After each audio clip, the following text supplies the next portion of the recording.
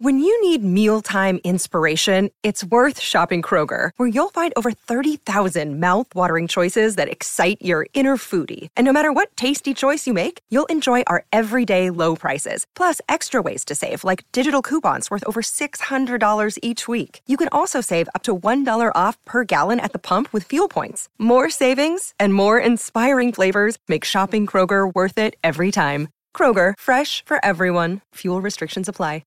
Hey, we love Burger King grilled dogs. They're made with 100% beef, and they're 100%. They're so good, they make us want to sing like... I can't believe it. Burger King made a grilled dog. Made with 100% beef. Flame grilled anytime you want. This July 4th weekend, put down the tongs, step away from the grill, and get to Burger King to try a grilled dog for just $1. Ask for the $1 grilled dog deal and get a classic grilled dog for $1. Only at Burger King. At participating restaurants on July 2nd and 3rd, limit 5 per transaction while supplies last.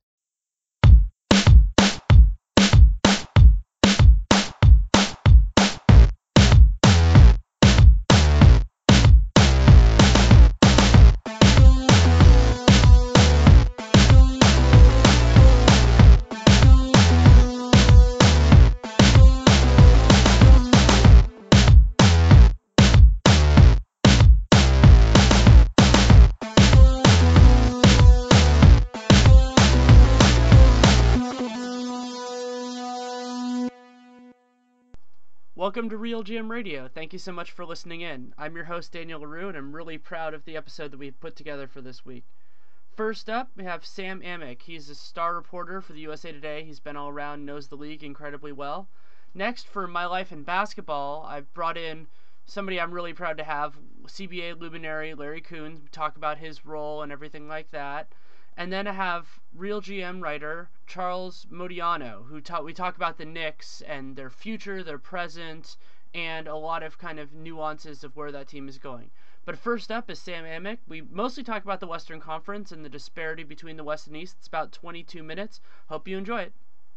So, thank you so much to Sam Amick for coming on. You got it, Daniel. Thanks for having me. Glad to be here. So one of the big storylines so far in the NBA has been the imbalance between the Eastern and Western Conference. Is that something that you see continuing, maybe not even at the same scale that we've seen so far? Well, I mean, it's not a new storyline, obviously. It just, seems to be, worse than ever right now, and I think that's the biggest thing. We're going to have a story on that in tomorrow's, this is a shameless plug here, but in USA Today tomorrow, and so because of that, I talked to Jeff Van Gundy about the topic, and one of the points that Jeff made was that, for one, and I think the data would bear this to be true, but the East has just been playing the West quite a bit so far, and that's partly what why you're seeing these battered records. And so once the East is playing the East more frequently, then maybe it gets cleaned up a little bit.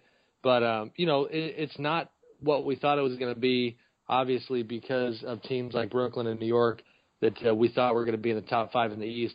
Just being god awful so far. I don't know.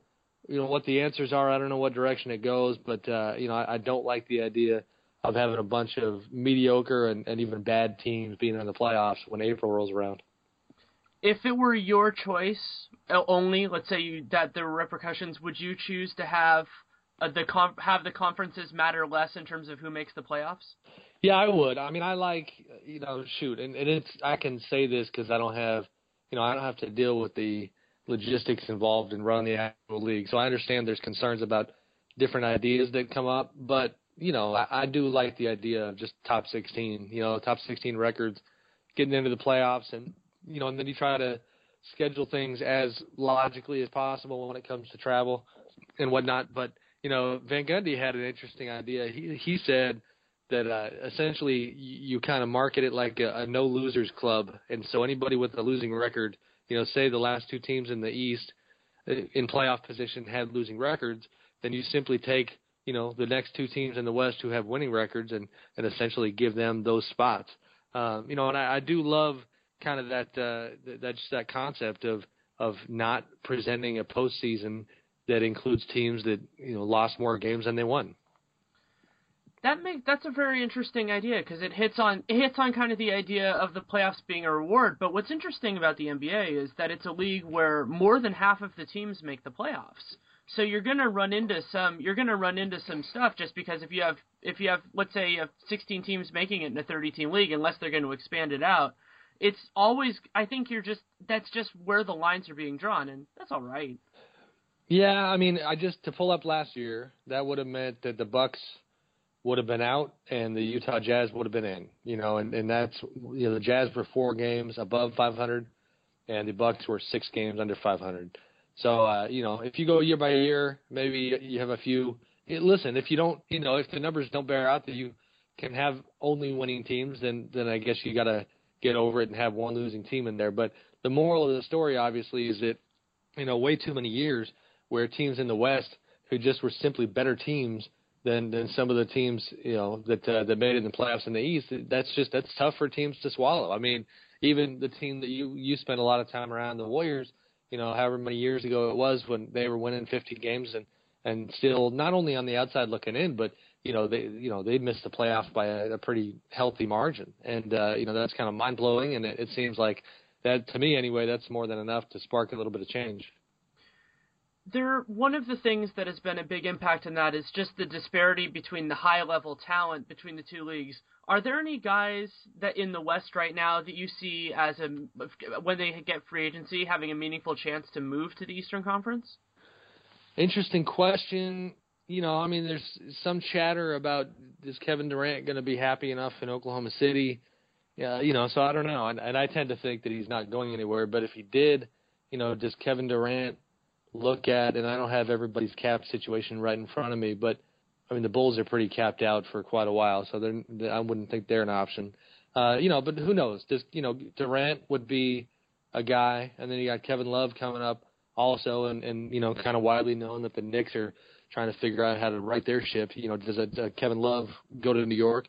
Who knows? And I do think that is what drives, like you said, that's what drives these results, is the fact that, Paul George, as great as he is in the East, he's a diamond in the rough when it comes to stars on that side of the league. And we also, I think that the Kobe extension, which we can get into in a second, also likely signifies that LeBron won't be going to the Western Conference, assuming that he becomes a free agent in 2014 rather than 2015. Yeah. No, and I think, as everybody assumes that LeBron's going to become a free agent this summer. And the Kobe thing, somebody is likely going to go join Kobe. I just don't know who it's going to be. And it's kind of like I talked to Carmelo. I know it sounds like I'm name dropping, but I ran into the Knicks when I was in Portland last week and did get a chance to ask Carmelo Anthony about Kobe in that situation and the question of, kind of the question that a lot of people don't want to ask, which is Kobe even going to be good enough to make it, appealing for other stars to come to town? And Melo's point was that we just got to wait and see how he looks. You got to see how he plays in these next 4 months whenever he comes back, which, obviously is going to be sooner rather than later. But I'm with you. LeBron, if you're handicapping this thing, is going to stay in the East, and that's great news for the Eastern Conference. But still, even with the 2-time champs and so much star power being on that side of the ledger, it's still pretty unbalanced. And it's interesting when you talk about Carmelo and Kobe that there was a lot of talk about how the Olympics affected the relationship between the new Miami Three, not new anymore. But as I understand it, there's also some relationship between Kobe and Carmelo that helped get stronger by their time in the Olympics together. Yeah, no, I agree. Well, it kind of makes sense. I mean, these guys spend a very unique, type of time together. And, it's almost like, I'm trying to think of a good analogy, but I mean, even if this is way too much info because it's my personal life, but like I just went on a family trip with some extended family for just a couple of days in another location. It was up in Oregon, Corvallis, Oregon, and it was only a couple of days, and you end up walking away, feeling like you got more meaningful relationships with people like that. I mean, it's human nature, right? So if Kobe and players like him and who think and compete on that level, a guy like Carmelo, are in a foreign country together and going through things that are unique and memorable, then that's going to happen. Carmelo is probably leading the clubhouse right now, I think, in terms of guys that might join him. Now that that being said, if the Knicks can right this ship at all and make it a little bit more tolerable for him to stay in New York, he's going to have to leave a whole lot of money on the table if he wants to leave the Big Apple. But But, that's why this summer is going to be so compelling and interesting to watch. It'll also be interesting because there will be some major domino effects, but also some early stuff because, at least in terms of my own information, I have no knowledge whatsoever on whether Bosh and Dwayne Wade are going to use their early termination options or whether they'll, take the sure money and wait a couple of years or whatever they'll do. Yeah, well, and there's going to be some correlation and some coordination, I guess I should say. I think those players individually are going to be talking to each other and wanting, each guy's decision is going to affect the other. And so with LeBron having, certainly, I don't know if he said it publicly, but it's believed that he's going to opt out, then you got to imagine that those other guys are going to want to find out, what's their next contract going to be. But it's all going to, again, we're going to talk about it all year long, but you're not going to, the stuff that you need to make a real, argument, a real case for what's going to actually happen, that information is not going to be available to us until June. I mean, that's all this comes down to me. If Dwayne Wade is struggling physically in the playoffs this year as much as he was last year, if Chris Bosh is disappearing like he did and not making an impact, then all the love that LeBron was talking about right now back in December and all the affinity and loyalty that he has to Miami is not going to mean much, because if he doesn't feel like he can win a championship again and that he looks around and maybe sees something better, then maybe he leaves, But, again, that being said, the context is always going to be important. And so far, Daniel, it's, Cleveland was, was out there as a team that maybe he would go home again and have that once unthinkable reunion with the Cavs. Well, I mean, there's no way in hell they're, appealing to him right now. They've just been terrible. So, we'll see. But right now, the smart money is on guys like him staying put. Excellent point. Moving to more on the court, have you watched enough of Portland to kind of get a feel for whether they're for real or not as a contender to maybe even host a playoff series in the West? Yeah, I mean, I've seen them quite a bit, and they're, this is probably the case for everybody, but they're certainly better than I thought they were going to be. I thought they would be right there pushing for an 8th spot in the West. And, to your question, are they legit? They're pretty darn legit. And, I mean, the reason is that Damian Lillard and LaMarcus Aldridge are two of the more consistent and reliable young stars in this league. LaMarcus obviously got a few more years on him, but, LaMarcus is playing at a really high level, and I think is at a place in his career where, he's just have a different mindset. He's gotten paid once already. He started having the rumblings that he didn't want to be in Portland, but now I think, he's starting to get convinced that this is a good place to be. You add to those two stars, the fairly consistent play of guys like Wes Matthews and, to a lesser extent, Nick Batum, and then probably most importantly in terms of the rigors of the NBA season and whether or not they can remain a top 4 team is the bench. And if they can keep their bench together and keep them productive, and the Mo Williams of the world and, guys like that being healthy, and even having, a Joe Freeland coming off the bench, giving them another big behind Robin Lopez, they have some depth. And they're one of those teams where if they have an injury to one of the core guys, I think you could have a pretty serious fall off because, if you essentially just take one of their chess pieces away, I think they're going to struggle. But if they can stay healthy, they're really, really good. They also benefit from an unselfishness and ball movement that works well when you're combining starters and bench players. And so while I agree with you completely that losing one, particularly Lillard or Aldridge, would be devastating for them, they do a nice job of using their bench players in a way that kind of keeps them active and keeps them engaged in the game. Yeah, no, I agree. They have a good culture, and that's a cliche word that we use all the time, but it's cliche because it's true. The culture is good, and I've talked to Terry Stotts a pretty decent amount about what they're trying to build, and and I did a big piece on Aldridge a couple of weeks ago, and then actually did a thing on Wes Matthews this week, and they, to me anyway, they seem like one of those teams that has got a pretty high level of that all for one for all mentality. Like when I was asking guys about Wes Matthews, his teammates, it's always a good sign when his teammates' eyes light up, when they're given the opportunity to brag about one of their own. There was, at least from what I could tell, not an ounce of jealousy going on or guys trying to make sure, they're getting their just due. And really, it's probably just with Aldridge. You might have a little bit of that.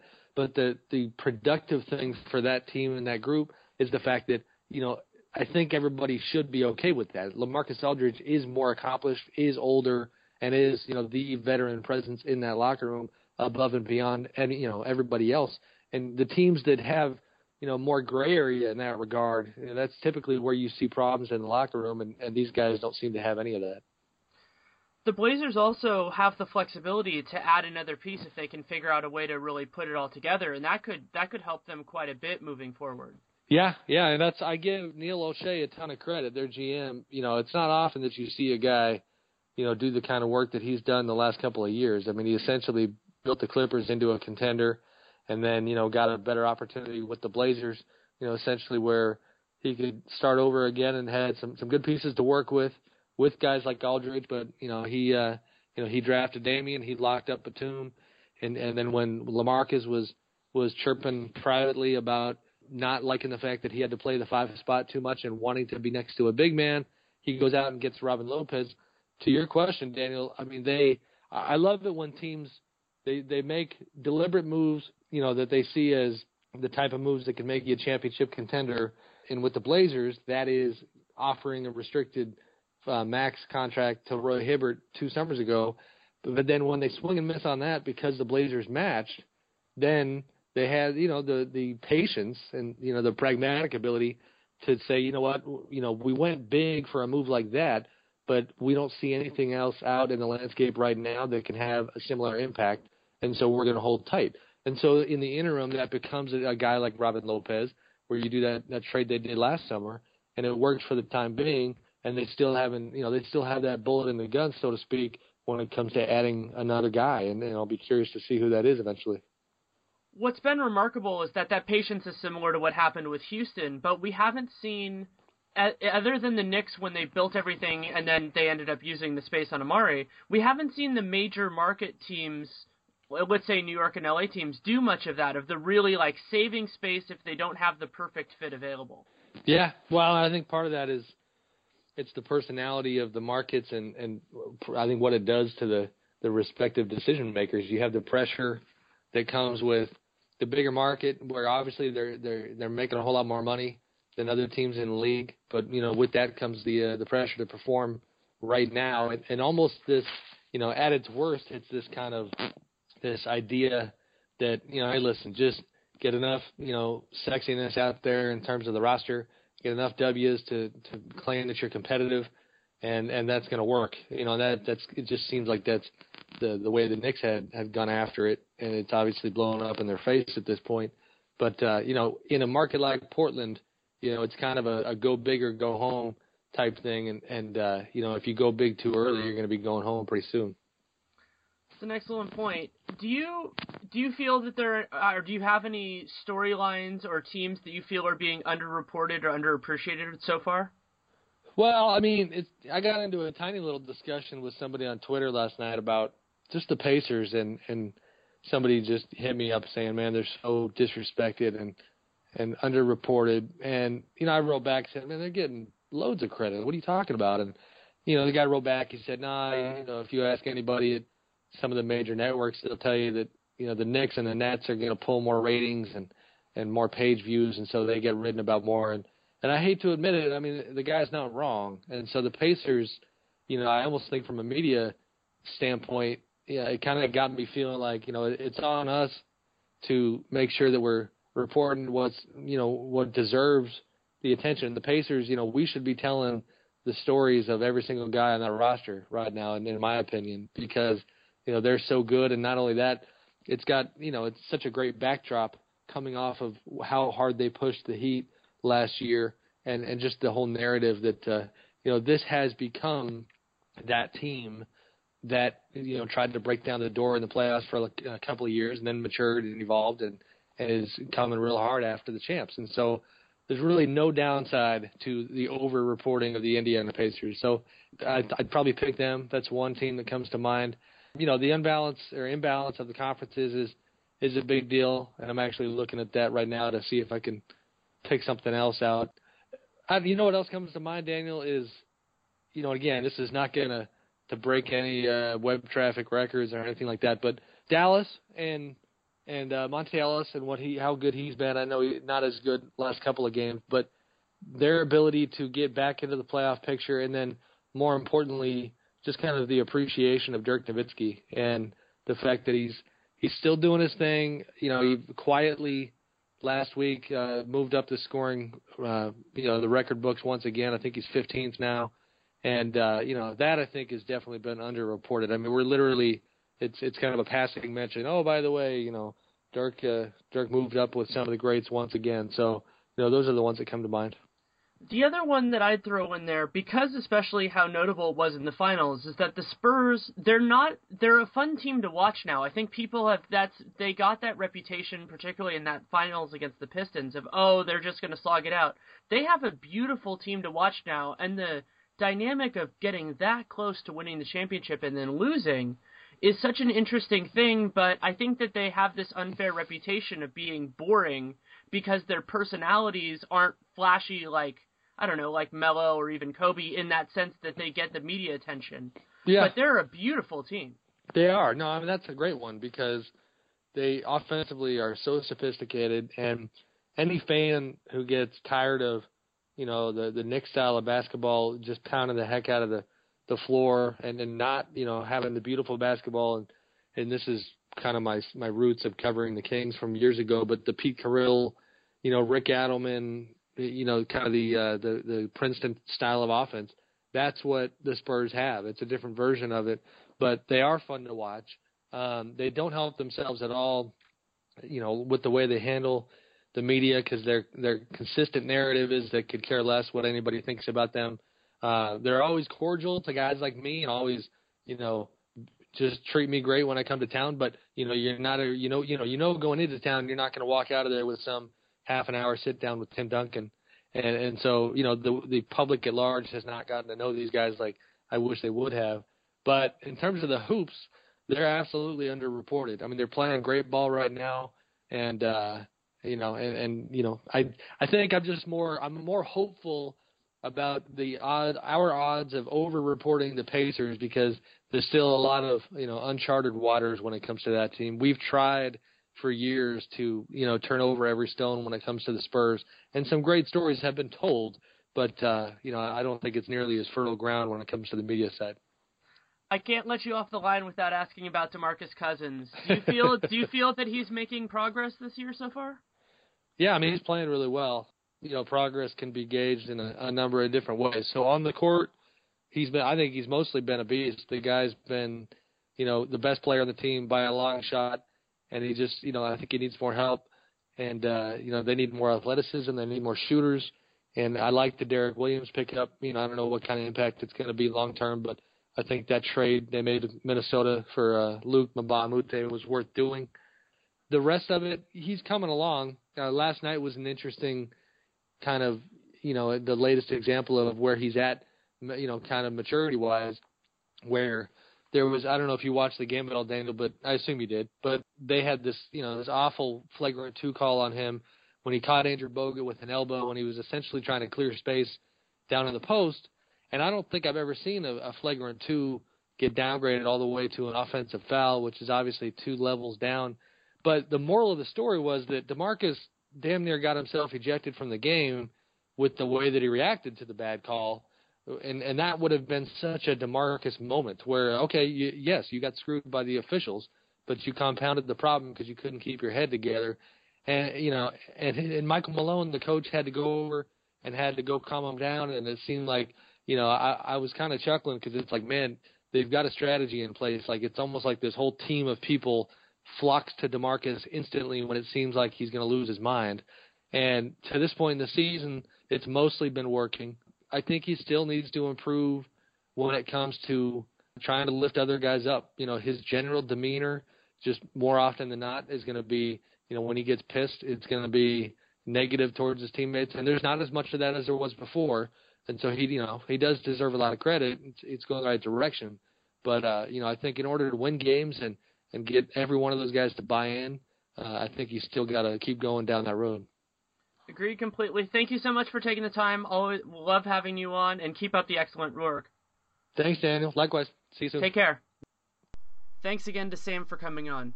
Next up, for My Life in Basketball, we have Larry Kuhn. For those of you who don't know him, Larry's a computer scientist by education and trade. He's the IT director for the University of California, Irvine, and has taught computer science. He has applied that and applied his own interest to becoming one of the most knowledgeable and respected guys on the collective bargaining agreement in or out of the league. His work you can see it on ESPN.com, New York Times Off the Dribble blog, and Hoops World. He's also written for Real GM at other points in his career. It's an honor to have him on, and the main thing to read is CBAFAQ.com. Started in '99. It's a go-to for everybody who's into this sort of thing. Thank you so much to Larry for coming on. You got it. First, I just wanted to walk through kind of how you see your place in the basketball world. In terms of my place, I mean, people tend to know who I am and come to me for advice on stuff, which I think is a good thing. I mean, when I first started doing this, I don't really, think I had ever planned on being sort of a, quote unquote insider, even though I hate that term. But I guess that's what it turned into. I mean, I just started as a fan like anybody else.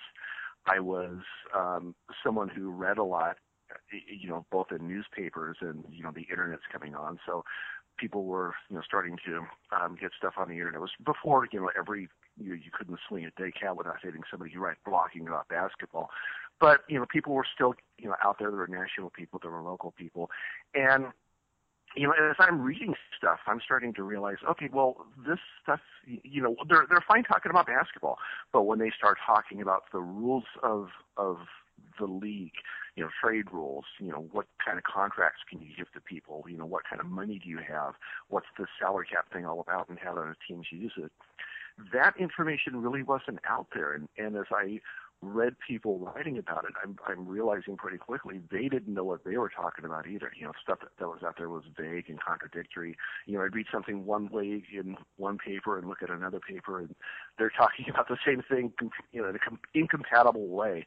So I'm looking for this same kind of information, going, okay, well, what are the rules? And in looking around, I find out that while the rules of basketball are pretty well documented, the front office rules were nowhere to be found. So I just decided to go for it. I have a computer science background, and in my field, FAQs abound.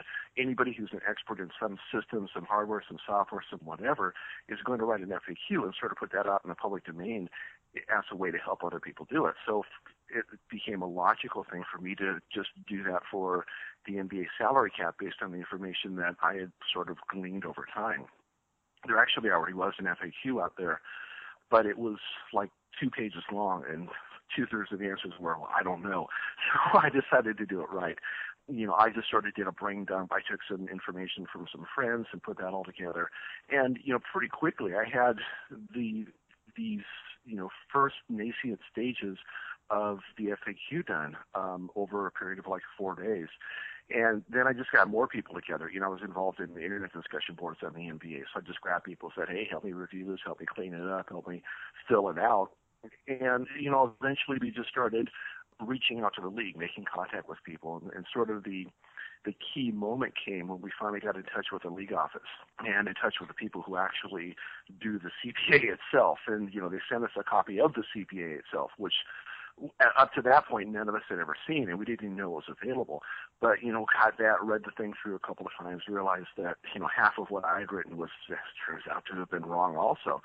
So, rewrote the thing, pretty much doubled its length, still had a bunch of questions that were unanswered because, even though the CPA is a legal document and the intent of a legal document is to specify things in precision, without ambiguity, it still left a lot of questions. So fortunately for me, they were able to put me in touch with people who were able to answer those questions. So by the time I came out with the first version of the FAQ, which was 1999, I was, pretty confident that the thing was pretty good.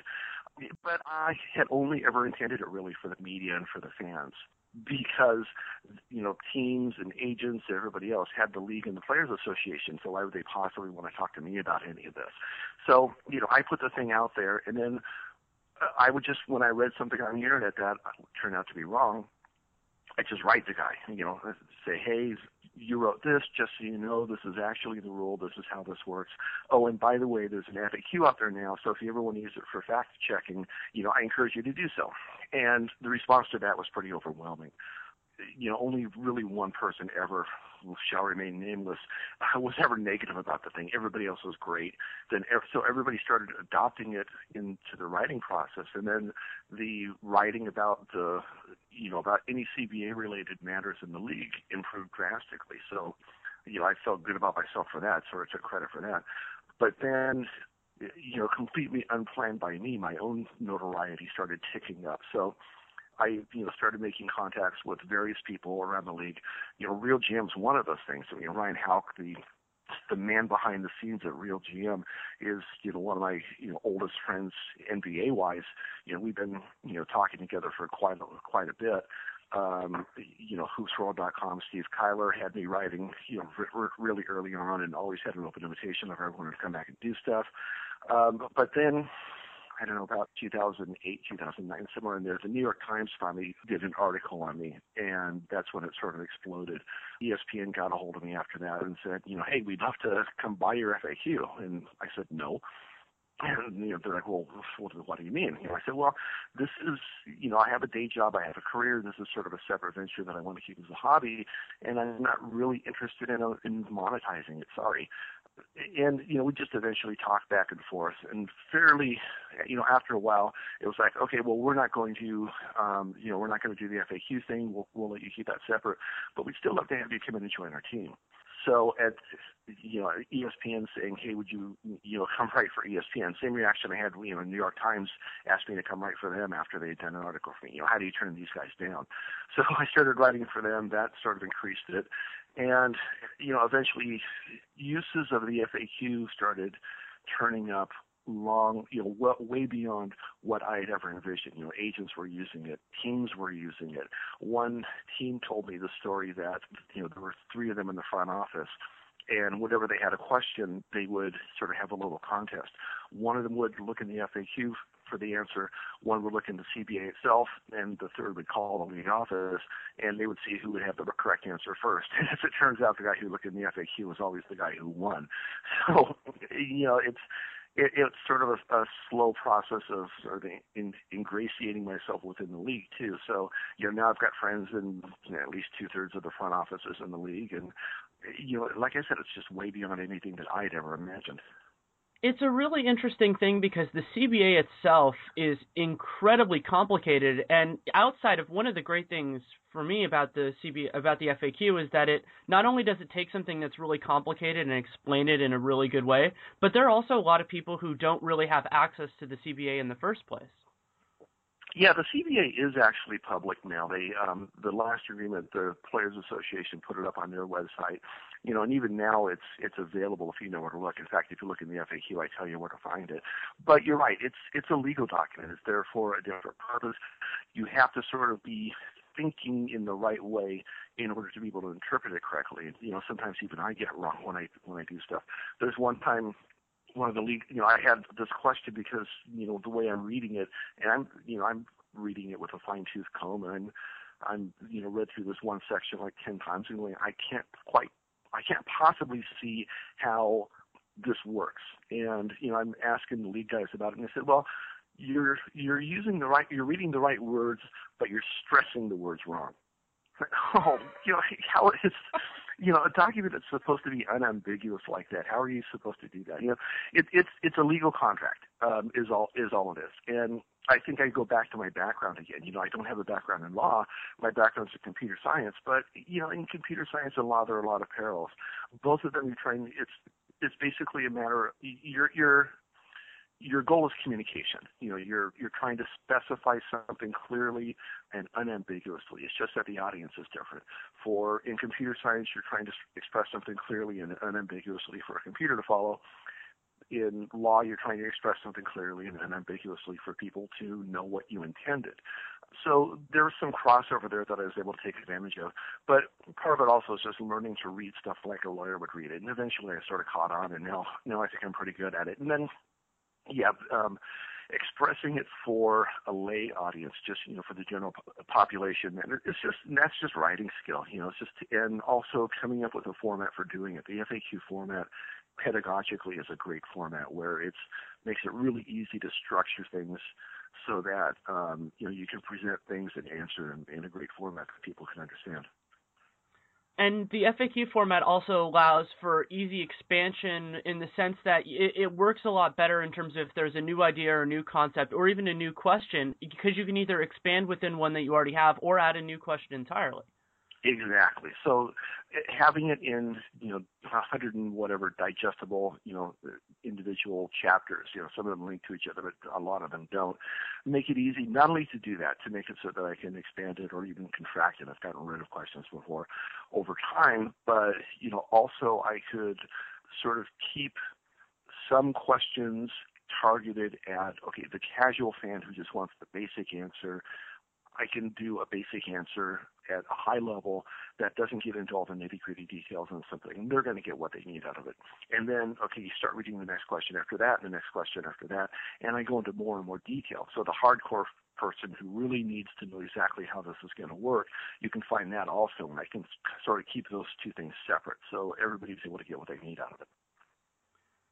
To me, the other advantage of the FAQ in the ecosystem where the CBA is available but hard to, read in all that sense is that even the idea of using kind of a search function, because the CBA uses specific terminology which is sometimes different than the terminology that the general public uses on that same specific term.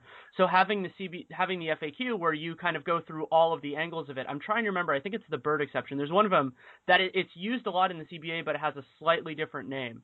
Yeah, there's a lot of them. Well, the bird exception is one example of that, where it's never called a bird exception in the CBA. It's the qualifying veteran free agent exception.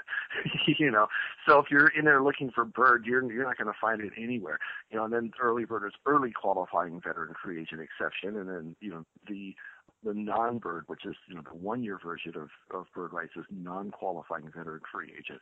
So yeah, the terminology is different. The one that gets confusing though is trade exceptions. There really is no concept in the CBA, no thing, no entity, no defined term that's a trade exception. It's just, there's one rule that's written, teams have 1 year to acquire 100% plus $100,000 of salary that they trade away under certain circumstances. Well, the fact that they give you a year means that for a year there's some some status that you have, and people typically refer to that as owning this thing, this trade exception that's never really a defined quantity. And then the confusing part of this, the ambiguous part, is that the whole set of rules about how to trade players when you're over the cap, the fact that you can acquire players when you are over the cap using these rules, that's called the traded player exception. So that leads to a lot of confusion, because when you're in the CBA, when you're talking about a traded player exception, you're not talking about that 1 year credit. You're talking about the whole rule about trading players. Having spent so much time with the CBA, both in your own work in terms of writing about it and with it, is there anything in particular that stands out to you as something that if you had the power to change it that you would like to see modified in a future version? Yeah, that question gets asked a lot, and I really don't know how to answer it, because the CBA isn't something that was ever designed top down like that. It's a bottom up thing. It's organic rather than holistic. It's designed as a result of a negotiation between two sides who are trying to protect their own interests. So, what you get is a slow carving process, and a push-pull over decades. Take the last agreement, modify these things, per agreement, and you get the next agreement that somehow sort of works. So, in terms of what I would do differently, and given that playing field, I think that they've done a pretty outstanding job with everything. And you can talk about different things that you would like to see happen. You would like to see, one easy thing would be, there's sort of a push and pull between teams wanting to be able to keep their own players nobody wants to see like football where it's a hard cap and you have a star player and you got to let him go because you just can't afford to keep him anymore. The NBA system of the soft cap is actually pretty brilliant, where it gives you the ability to keep players you want to keep under certain circumstances. But then you don't really go that far because you start adding things like luxury tax, and now you're right back into the same situation where with this hugely punitive luxury tax that exists now, you really do still have to make those hard choices in some cases. So, some of the, if I was to fix this top down, I would maybe say, well, maybe there really should be a hard cap, or at least a much harder cap, which would help even further level the playing field between big market and small market teams.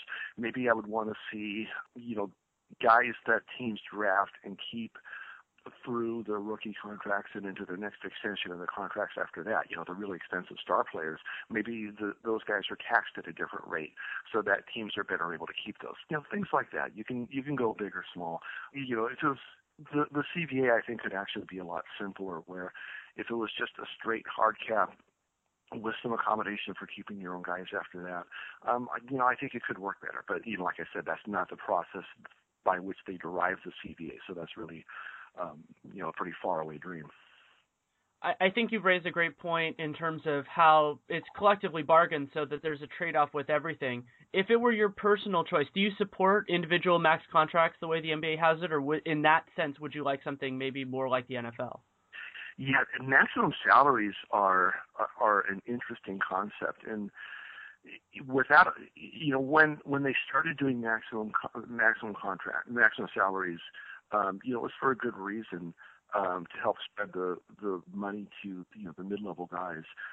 But now with the cap the way it is and the luxury tax the way it is, there's some good argument that maximum salaries sort of no longer have a place, and they just make it easier for teams to do what Miami did. If you're trying to spread the talent around so that the small market teams can also have their share of superstars, the maximum salaries just make it easy for the big markets to continue to do what they do. And Amin Al-Hassan for ESPN Insider did a pretty good article, on this, looking at, how maximum salaries outlive their life. Miami told LeBron James, well, in order to fit you guys in, you guys all have to take, $1.5 million less or so, but we can make it work. So they said, okay, we want to play together. We're going to do this. Well, what if LeBron James could make $30 million, $40 million because there are no max salaries? Now you're telling him you got to take half the salary that you could earn out there in the open market, or a third of the salary you can earn out there in the open market.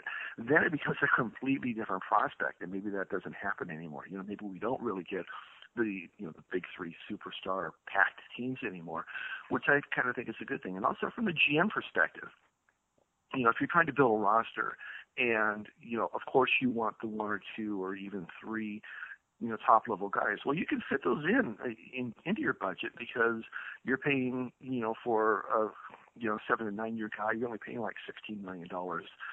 For even a 10-plus year guy, you're only paying like $19 million. Well, in terms of a $60 million cap, you can budget for that.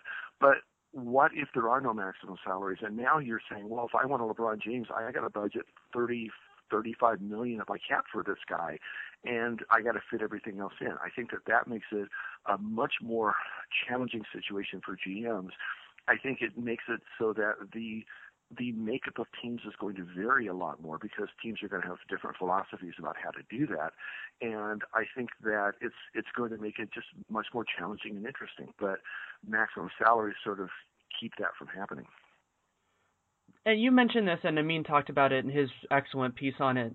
The other factor with individual max contracts that I don't feel gets enough discussion is that it also provides a huge benefit to the major markets, because they can make the argument that, okay, what you're going to make on the floor is very similar, excluding things like taxes and all that, but we can make you a lot more money off the court. And so they have this argument in places, particularly like LA and New York, where they can say that, and a place, especially if it's a place that has a smaller market that also has a high tax, also has high taxes, they actually have less arguments with an individual max than if there wasn't one. Yeah, let me split that answer into two. One, for the taxes. Yes, it isn't really a level playing field, because some states have higher tax systems, some states have lower or no state income tax. So you look at a Florida or a Texas, where they're not charging state income tax, you're getting, ostensibly 10% higher salary than if you're playing in California, which is, what is it, like a 13% rate, at that level of salary.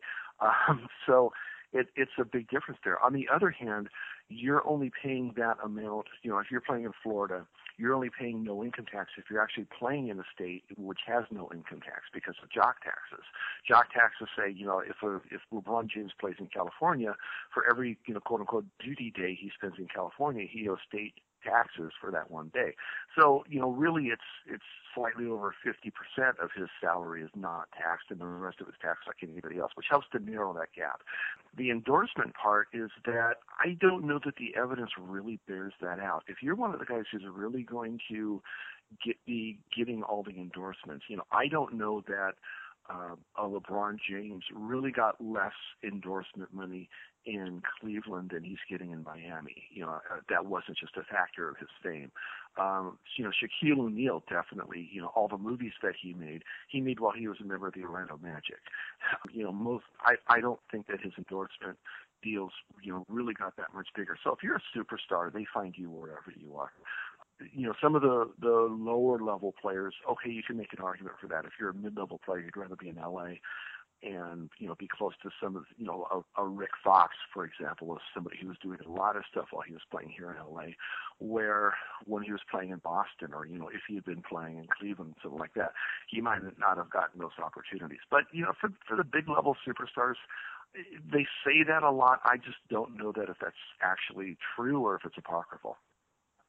Well, thank you so much for all the insight. Is there anything else you'd like to walk through? That's about it. If you have anything else, I'm happy to talk more, though. I think that's great for now. I really appreciate it, and thank you so much for taking the time. You got it. Thanks again to Larry for coming on. Finally, we have Charles Modiano. He writes for RealGM, PopSpot.com, and BlackAthlete.com, analyzing the intersection between sports, power, and privilege through workshops and articles. He and I talk about the Knicks, their present, their future, and pretty much everything in between. Talk for about 24 minutes. Hope you enjoy it. Thank you so much to Charles for coming on. Absolutely. So one of the big storylines so far this year has been, whether or not it's going to reflect the whole year, and I'm guessing it won't, has been the poor play of the Knicks, and I wanted to have you on just to kind of talk about how you see how things have gone so far and where they're going.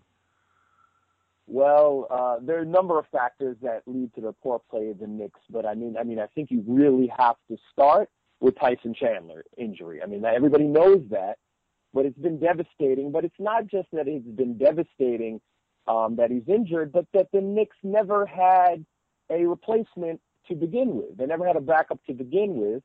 And we saw last year in the playoffs with an unhealthy Chandler how Roy Hibbert had his way and how the Knicks looked really, really small, and it affected them on defense and the board. So you also have to say, well, why didn't you get a replacement over the summer, get a backup? Because two things that are constant are defense and rebounding. And you can bring that every night. And you have a structural flaw with the lack of size. And we know Bargnani and Amari, the two guys who are over 6'9" on the Knicks, don't really bring defense and rebounding to the table, even when healthy. So you start there. And then there's another aspect of Chandler, that he played so well with Carmelo Anthony that when there was a great article last year, interesting article, I should say, it was called The Kobe Assist, and they looked at Kobe's misses. And that they were his misses because he drew defenders over. The individual would get a putback, and that when you looked at his shooting percentage, inclusive of these putbacks, was very high. But Kobe was actually second when they did this. And they found Melo had many of these Kobe assists, these Melo assists, because it was Chandler who was so adept at getting these putbacks and having this ridiculously high shooting percentage when folks collapse on Melo. We don't see that anymore. So you start with Chandler, and then we could talk about a number of other reasons, of course, J.R. Smith shooting 33% and a host of other reasons. But you start there. Where do you see Iman Shumpert on this team, both kind of more in the present, and do you see him as a long-term part? Do you think that they think of him as a long-term part of this team? I don't think so, and it's not really Shumpert's fault, and we're all very sad at that injury because he was playing at a very high level his rookie year, and we don't know still if he's fully recovered. But for good, better, or worse, he is one of our only few trade assets. And we need size. And if that means Omir Asik is out there and on the block with Houston, or there are other individuals, I don't see him staying with the Knicks long, because you can replace him with a Tim Hardaway Jr. You have a little more depth there, but we need size, period. And he's one of the few trade assets. So I don't see him making it past the trade deadline. Do you see it as basically a slam dunk that, assuming he wants to come back, that the Knicks will pay Melo whatever, kind of the expected salary for him? Yeah, I think if Melo wants to come back, and that's a big if, he could possibly go to LA, or something like that, the Knicks sign him. I think when you get someone of Melo's caliber at superstar, it's sort of, you can go with the bird in the hand, or, well, what else is out there? And while there are certainly some, great free agents that move every now and then, the big summer of 2010 with LeBron, it's playing a dangerous game. And, even sometimes with Chandler, Dallas did not re-sign Chandler. They thought maybe we'd get Dwight Howard. We couldn't. Houston does get Dwight Howard. You're really playing lotto to some degree. So I understand the differing opinions and approaches, but I would go with the bird in the hand if you could keep someone of that caliber, and then hope you could add to someone that, with particularly size, whether it's Marc Gasol as a free agent, you still have some room. But I think the way to go forward is you have to address size, because the only way to go through Miami is through size. The reason Indiana plays them so well is Roy Hibbert. The reason Oklahoma doesn't stand a chance in the finals, regardless of perimeter players, is because they don't have a center. So if you have any plan to beat Miami, you have to do it with size, as Dallas did a couple of years ago when Chandler was healthy. That's an interesting point in terms of beating them with size. And the other kind of factor in all that is that Chandler is playing really well, and he's had an excellent time. But he is, at this point, he's already 31. So do you think, just watching him as much as you have, do you think that his game is going to age well enough for him to be that guy, or will it need to be somebody younger like Hibbert or Brook Lopez? You know what? Your guess is as good as mine, but that's a roll of the dice as well. When you get into centers in their early, when you get into the 30s, we don't know. It's tough, and it seems like Chandler does take a beating, and he does have recurring injuries. So that's a tough decision. He plays hard, he plays rebounding defense. If you can go younger, you go younger. But I think either you could sign Melo, and this is in a couple of years, of course, and you will still have room to get a second player. But I think that second player needs to be a center. And fortunately for the Knicks, there actually are a couple of guys who fit that. Whether or not they're going to move, we don't know. Like speculating about a guy like Roy Hibbert, we have no idea whether he's going to be what he wants in terms of free agency, because the fun part about guys like that with the classes in 15 and 16 is that none of them, or very few of them, have had true free agency. So they are rolls of the dice, but they're interesting rolls of the dice because we can't predict. It's kind of like LeBron. He had never been a true free agent before he left, so we didn't really know what he was going to do. Right. Well, we can't predict, but it's usually the player re-signs with their own team. You usually can make more money, and you sign with their own team. And when a player doesn't sign with their own team, it's usually someone, botched it along the way. Now, everyone knew LeBron was the Cleveland had a number of years to give him a second player, didn't do it. The team botched it. Even if you go back under the different collective bargaining agreement with Steve Nash, who's often held up. If Cuban wanted to sign Steve Nash, he could have. He didn't put the money down. If you go more recently to Dwight Howard, if the Lakers, I believe, played it correctly, meaning you don't rehire D'Antoni, who's never been adept at using a big man in any system, and you hired a Phil Jackson or something like that, I think Dwight Howard would still be with the Lakers. So I think you need a combination of luck and that the previous team that could have re-signed you botched something along the way. So there's a lot of factors, luck involved. Because I was hoping Chris Paul would come to the Knicks or we'd do something, but, Chris Paul, who actually liked Melo and got along and likes him personally, similar to the Dwayne Wade-LeBron relationships, you had that in place. But he re-signed with the Clippers, and I think there was a little bit more money waiting there as well. Do you have a firm opinion on whether Mike Woodson is a long-term answer for the coach of this team?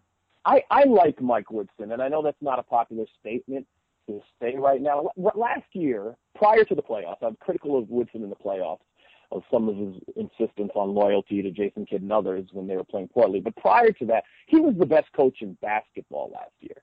And, we're in New York, so we forget that in 5 minutes. But he was the best coach in basketball. He played well. I know George Karl got the award. That was all based on a high, thin air record of Denver at home. And you don't just become a bad coach overnight. And he progressed with Atlanta. He was also the defensive coach with Detroit.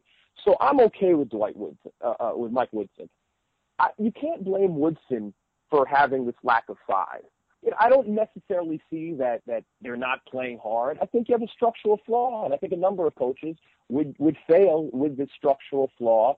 And I don't know what to say about J.R. Smith shooting 33% right now. Has he not fully recovered from his injury? Is it more mental since the last year's suspension? I don't know what to make of that, but I have to believe that's going to get better. But I think it's a GM problem, and you have to get size, you have to get a center, you have to get some rebounding and defense. And until you do that, you can plug in any coach, and any coach will probably do poorly. If we're looking, let's say, 3 years into the future, what players that are currently on this Knicks team do you think are going to be the most important part of their team at that point? That's a good question. I think you resign Melo, and almost anybody else may or may not be there. We know Felton's underachieving, even though he has a very small contract, and people forget that, I think he gets paid $3 million a year based off he was out of shape in Portland, and now he seems to have slipped back to some of that poor conditioning. Felton comes and goes with his conditioning. He's a wild card, but you basically, from a scoring point of view, you had J.R. Smith, who assuming if he gets better, has a reasonable contract at $5 million. So you may see Carmelo and J.R. Smith, and you may not see much more than that, which may be okay. Of course, you have a young man like Tim Hardaway Jr. I already mentioned Shumpert. Looks like he will probably go by the deadline. But, the albatross we all know is the Amari Stoudemire contract. So once that comes off the books, that gives you your flexibility. Do you have a feel yet for whether Tim Hardaway Jr. can become more of a starter, whether he's more of a kind of a high-end rotation player who gets a lot of minutes? I don't have a feel. I need to see more minutes on the floor. I don't have a feel. I feel it's too early to talk.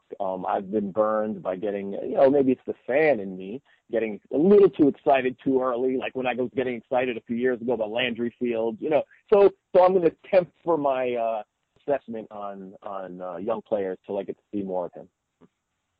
Yeah, I think he could end up being a key in terms of that, because one of the important parts of any good team is having, if you want to call it, cheap quality labor, and Tim Hardaway Jr. is probably the best chance beyond guys that they can get on the minimum because they play in New York of getting that really cheap but quality young player in there. Sure.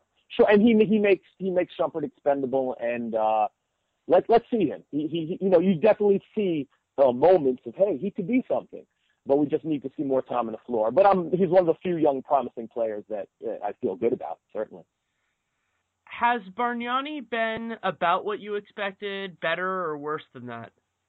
I think Bargnani's been, what I expected. He's shooting about, 46%. I didn't expect much more. You knew you got a guy who rebounding and defense is not his forte. When you add a team, you need rebounding and defense. That's not his fault. That's the guy you got, and I think we're getting what was expected. I don't always know if he should be, now that you have Jared sometimes starting. I don't know. It's hard to say. It's hard to say. You may have to just play around a little bit. Yeah, but as advertised, I think. No more, no less. That makes sense, and I think that it's a fair point to bring up that he is what you expected him to be when you brought him in. It was just that the decision process and that some people disagreed with. But anyway, so then if you're looking forward, and let's say hypothetically that Carmelo leaves, let's say he goes to the Lakers, then do you think that Knicks fans are kind of ready and willing to wait for the right player to come in free agency? Let's say it takes until 2016? Knicks fans aren't ready to wait 5 minutes. You know, if you come from other places, patience is a virtue. It's not in New York City. I've been a Yankee fan my whole life. We just signed Ellsbury for $1 gazillion yesterday. It's part of the New York culture that win now. I don't think our fans are ever ready to wait. Whether sometimes it's the right move to wait. So my answer is almost always no. And the New York media has a lot to do with that. I mean, you're there, you have 3 papers, you walk down the street, you see the New York Post, you see the Daily News, 90% of the time it's negative, and there's this rush. So even if you're not watching the games, there's always a feeling that the Knicks are bumbling, and why don't they just make this trade to get LeBron? If we just package Shumpert and Hardaway Jr. together, we could get LeBron. I mean, there's this. I'm talking man on the street, not the real GM crowd. Do you think that ownership can or would get the benefit of the doubt if they kind of showed a vision, or is it just kind of that's the mentality of it, regardless of whether it looks like there's a plan or not? I think that's the mentality. I think that's the mentality of it. You have to have a combination of vision, but I think you have to show that you're on your way to the vision. I think that went back earlier to my thought about you need 2 superstars. So if you have a Melo, you're 1 away. And if you have a Melo, you have a chance for another via a trade. There's always a via a trade. And if you have someone coming off a contract, the one piece of leverage the Knicks have always had is money. And it means, who knows, you know, Boston went from nothing to champions overnight with a Kevin Garnett trade, with some help between some friends of Ainge and McHale, and we could argue that. But, you know, with the right trade and using your money as leverage, things can turn around quickly. So that, if you actually go through NBA history, that is a more likely route than the lotto that is free agency, although the lotto that is free agency, it seems really appealing. And it's also interesting for the Knicks because, at least conceptually, and they've gotten more high-level guys to change addresses than almost any other team. I mean, the Lakers have probably done the most of that, and Boston in recent years has done well. So it's an interesting balance because they're one of the few teams that can actually have the expectation that, hey, if we have space, we can get somebody good. And I think there has to be some assurance to that because Amare, obviously it's worked out horrendously. But he was a high-end player in a lot of ways when they got him. Yeah, he was a high-end player. The problem, as you well know, and I appreciated your analysis in your article yesterday, he is a high-end player, and it came down to the contract being uninsured. If I recall, Phoenix wanted to sign Amare for 3 years or a couple of years, and, hey, if there's no insurance, we can't do it. So that came back to bite us. But if you look at 2010, it was about LeBron, and Amare was sort of this consolation prize. And don't get me wrong, we were all very excited at the level of his play the first year. We were, but that was being starved. Not if you eat oatmeal for 10 years and someone gives you a steak, you're going to say, oh my goodness, I'll take that for 1 year. And I think that's where Knicks fans were. But we have to also really analyze the cost of Amare Stoudemire. And I mean, we shed David Lee's. We threw David Lee away for Anthony Randolph to cut room. We threw Jamal Crawford and Zach Randolph away, 6th Man of the Year and All-Star, to create room. Donnie Walsh is given much credit for this, and I always think that's one of the greatest myths in basketball, that Walsh cleaned up Isaiah Smith. Actually, what Walsh did is gave away a lot of good players that got nothing in return to save 1 year, 2010 to 2011, of contract and money. And then maybe one of the worst trades, because Jamal Crawford and Zach Randolph were talented, you could easily swap them. Jared Jeffries was not so talented, so you had to give away something just to get a taker for Jared Jeffries' contract that ended in 2011. So what you gave away is Jordan Hill. We could sure use his rebounds right now. And you gave away a first-round pick on top of that just to move Jared Jeffries. So when we talk about the cost of Amare Stoudemire, we shed David Lee, Jamal Crawford, Zach Randolph, Jordan Hill, and a first-round pick with absolutely nothing in return. The interesting part of the Knicks in the last decade is that, and a lot of it comes in through that answer, is that they've had a lot of talent come through the organization. It's just that it's been in strange combinations at strange times, and it's interesting to think as you alluded to in the answer about what could have happened if they had kept certain pieces together as opposed to kind of keeping everything moving as much as they did. Well, absolutely. I'm not suggesting they should keep all the pieces. I have defended Isaiah in the past in that when he came in 2003, he actually had no trade bait. He had no pieces to get talent. So what Isaiah was forced to do was draft well, which he did, but he was forced to get terrible players and try to get more talented players, even though those talented players did not mesh. Most notably, the Eddie Curry, Zach Randolph front court that was Matador D, as Clyde Frazier might say.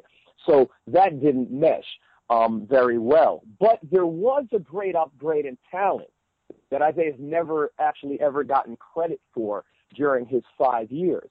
And what happened is there's actually been a downgrade in talent. So Walsh walked in and should have taken the upgrade in talent that was given and traded some of those pieces for more other talent that had better chemistry. That actually didn't happen. So we're in a different space. But your point about having talent mesh is important, but you can only do that when you actually have talent to trade. That's a fair point. Are there any other topics that you'd like to run through, or have we kind of hit every major base on the Knicks so far? Yeah, I mean, I do want to hit one major thing, and then there's been talk about we lost some of the key vets from last year. But I don't want to sound too much like a whiner. But in all my years of watching basketball, I've never seen a player of Carmelo Anthony's caliber not get calls. So Mike Woodson alluded to it last week.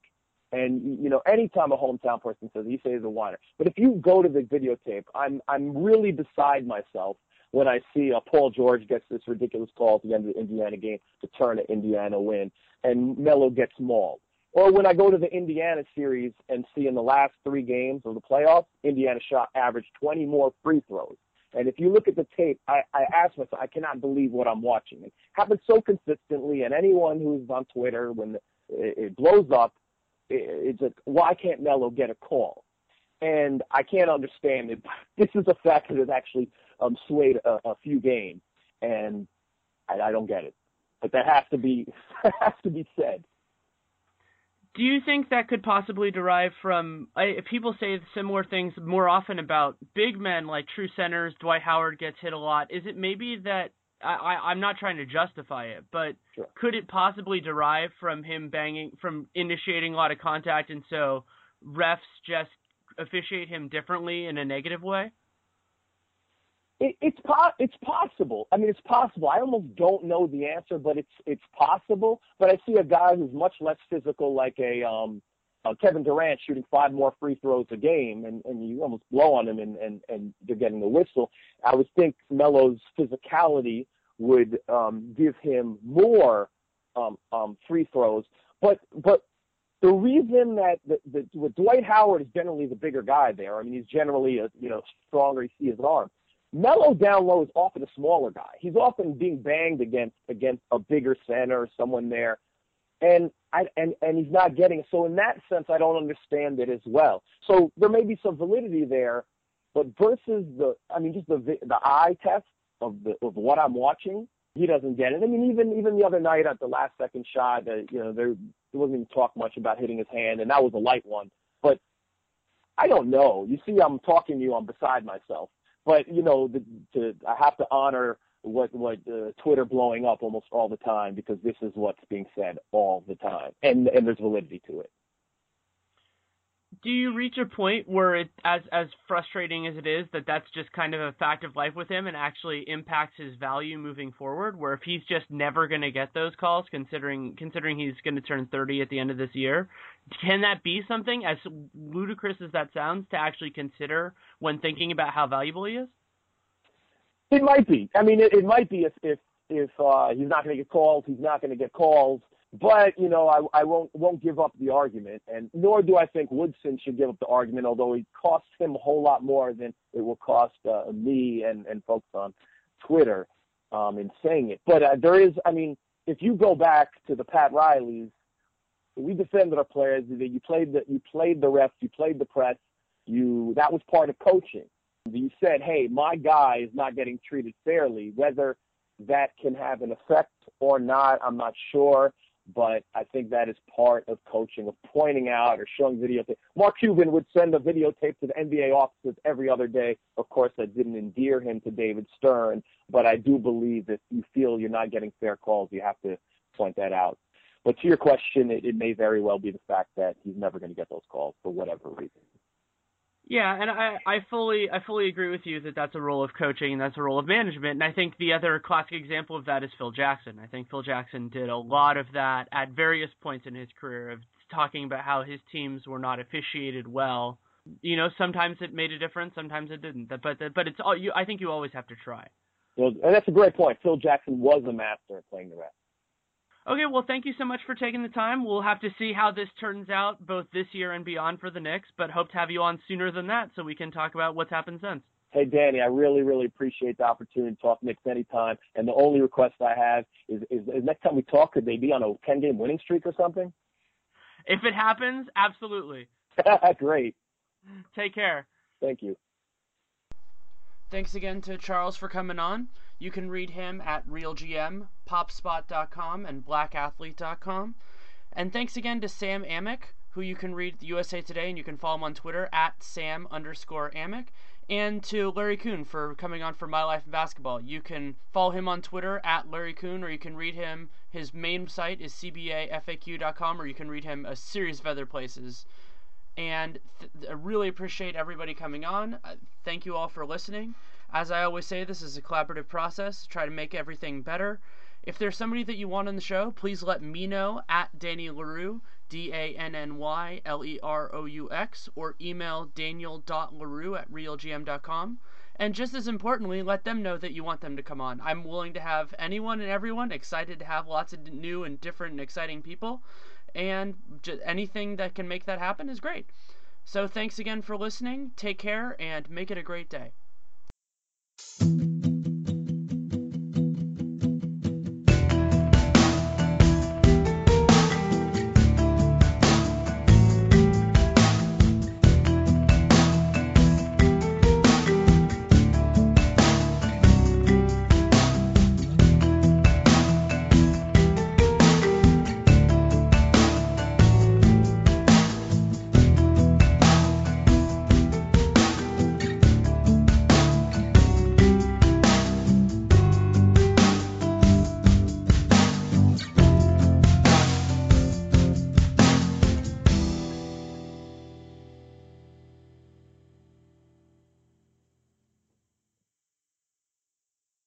When you don't go to Geico.com, car insurance can be hard. Like early 90s heavy metal hard. I'm yelling and screaming and I'm loud. Roar! Geico makes it easy. You can review and update your policy or report a claim on Geico.com or the Geico mobile app. Because shouldn't we all have a little less stress in our lives? I'm not even